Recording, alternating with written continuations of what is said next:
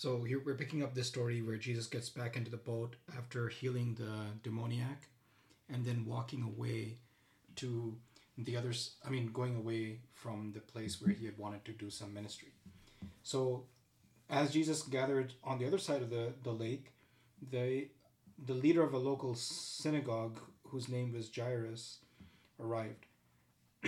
When he saw Jesus, he fell at his feet, pleading fervently with him. He said, "My little daughter is dying.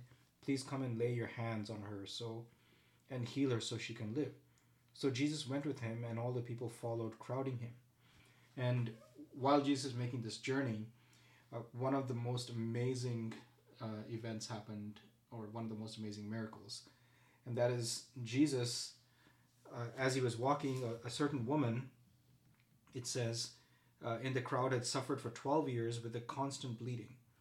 She had suffered a great deal and from many doctors, and not from her condition, but she had suffered a great deal from many doctors. So that you can just imagine what she went through trying to cure her bleeding. And she had spent everything she had to pay them, but had gotten no better. In fact, she had gotten worse. She had heard about Jesus, and so she came up behind him through the crowd, and she touched his robe. For she thought to herself, "If I can touch his robe, I will be healed." Immediately the bleeding stopped, and she could feel in her body that she had been healed of her terrible condition. Jesus realized at once that the healing power had gone out from him, and so he turned around in the crowd and said, "Who touched my body?" His disciples looked at him. His disciples said to him, Look at this crowd pressing around you. How can you ask who touched me?" But he was sure that somebody had touched him, and so he kept looking around. The frightened woman, then trembling at the realization of what had happened to her, came and fell to her knees in front of him and told him what she had done. And he said to her, "Daughter, your faith has made you well. Go in peace, your suffering is over." And while he was still speaking to her, a messenger arrived from the home of Jairus. They told him, "Your daughter is dead. There is no use to trouble the teacher now." But Jesus overheard them and said to Jairus, "Don't be afraid, just have faith." And then Jesus stopped the crowd and wouldn't let them go in with him except Peter, James, and John. And when they came into the home of the synagogue leader, Jesus saw much commotion and weeping and wailing. When he went inside, he said, "Why all this commotion and weeping? The child isn't dead, she's only asleep." The crowd laughed at him, but he made them all leave, and then he took the girl's father and mother and his 3 disciples into the room where the girl was lying. Holding her hand, he said to her, "Tabitha Koum," which means "little girl, get up," or Talitha. And the girl who was 12 years old immediately stood up and walked around. They were overwhelmed and totally amazed. And Jesus gave strict orders not to let anyone tell anyone what happened, and then he told them to give her something to eat. So this is the story that we're looking at. 2 stories in one. So the first one I want to dwell on just a little bit. The story of this lady, whatever her condition was, it was definitely one that kept her from society, and the priest had pronounced her unclean because of her bleeding, and she was unable to get her to stop. And then she heard of Jesus, and she decided that she would try this thing where she would touch him, and obviously she was healed. Now, sometimes I wonder why Jesus made her come out of the crowd to acknowledge the healing. Like, it's something that was embarrassing, and it's something that, she probably didn't want anybody to know, and she did get the healing, but why did Jesus make her come forward to say something? It's interesting because he even, he could have said, "Hey," he could have gone straight up to her and said, "Why did you touch me?" But instead he asked, "Who touched me?" and gave her a chance to come forward on her own. So she had to say something. He didn't point her out. And it's possible that she needed something more than just the physical healing, and that was an opportunity for her to express her faith and to receive his his praise for having that faith and things like that, and that was something that she needed as just as much as the physical healing. Yeah. When I look at this thing, and I look at what Jesus did there, to me it's amazing that Jesus actually made her come forward, because if he had not made her come forward, nobody would have known this particular healing story. Yeah.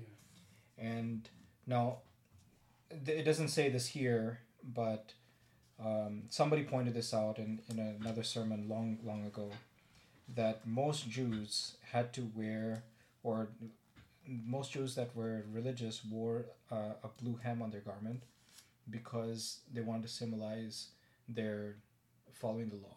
And it's likely that Jesus also wore that blue hem. And for this lady, she reasoned through that thing, saying that some of his virtuous life will flow into me and will be healing for me. And that's exactly what happened according to her faith. But going on, I think Jesus also wanted to make a point to his disciples that the healing was a significant event in her life, but it was also something that they should also know about. And ministry can never be impersonal. Like they were saying, look, all these people are pressing on you, pushing you. Why are you, how can you say that somebody touched you? But regardless of that, that was a very particular touch.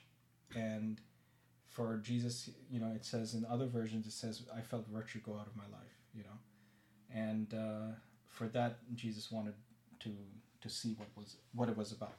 So anyway, as Jesus stopped to deal with this issue, the messengers came and they said, your daughter is dead. Why trouble the teacher?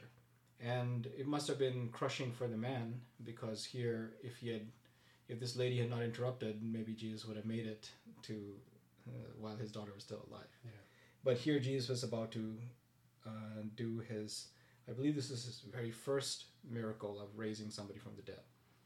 It had never been done before, and he did it only 3 times. So he did it with this girl, and he did it with the widow's son, and he did it with Lazarus.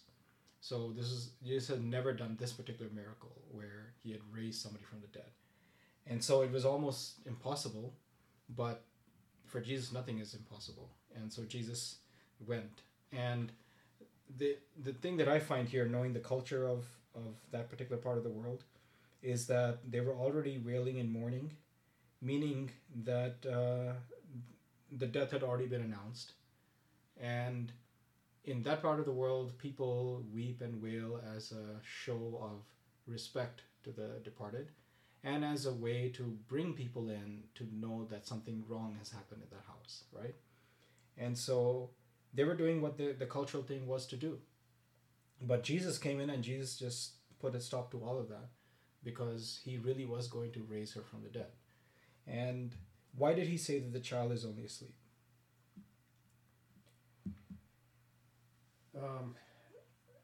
I don't have a good answer for that. It just seems like I don't know. Jesus wanted to produce that certain reaction. Maybe. Yeah. Anyway, Jesus went on to say that she's not dead, she's only asleep. And I think he was talking about the fact that it wasn't an eternal death, it was just a temporary thing. And he went and he got her to get up. She got up, and then he fed her, asked her to be fed, and he restored her to her parents. What an amazing... Yeah, it's interesting how Jesus went about the whole thing. Just like you said, he took his time getting there, even though he probably realized that this was an urgent matter. So maybe he intended ahead of time for things to play out, so that he could actually perform a greater miracle than it would have been if he just had healed her. And I don't know why he chose to do that in that particular situation, as opposed to he could have just said the word and the girl would have been healed like he did with the centurion. But it seemed that in every circumstance he had some kind of plan, he had some kind of purpose in doing it this way. And it's possible that even Jairus himself being a leader, a religious leader, maybe he was impacted by this thing differently because he played out this way as opposed to him just healing her. and maybe Jairus had a part to play in the church in the future.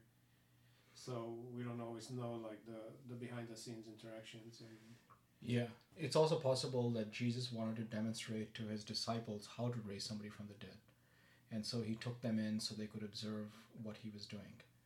And this story reminds me of the story of Dorcas and how Peter sent away all the mourners and everybody after they had told everything to him that she had done. And then he was just with her alone and he prayed to God.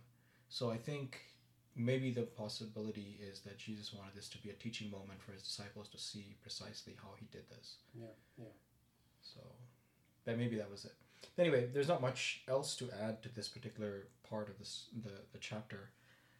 We started off with a demoniac, and then there's the lady who was healed from her issue of blood, and then Jairus' daughter. So it's a good way to close off this chapter, and we'll begin the next.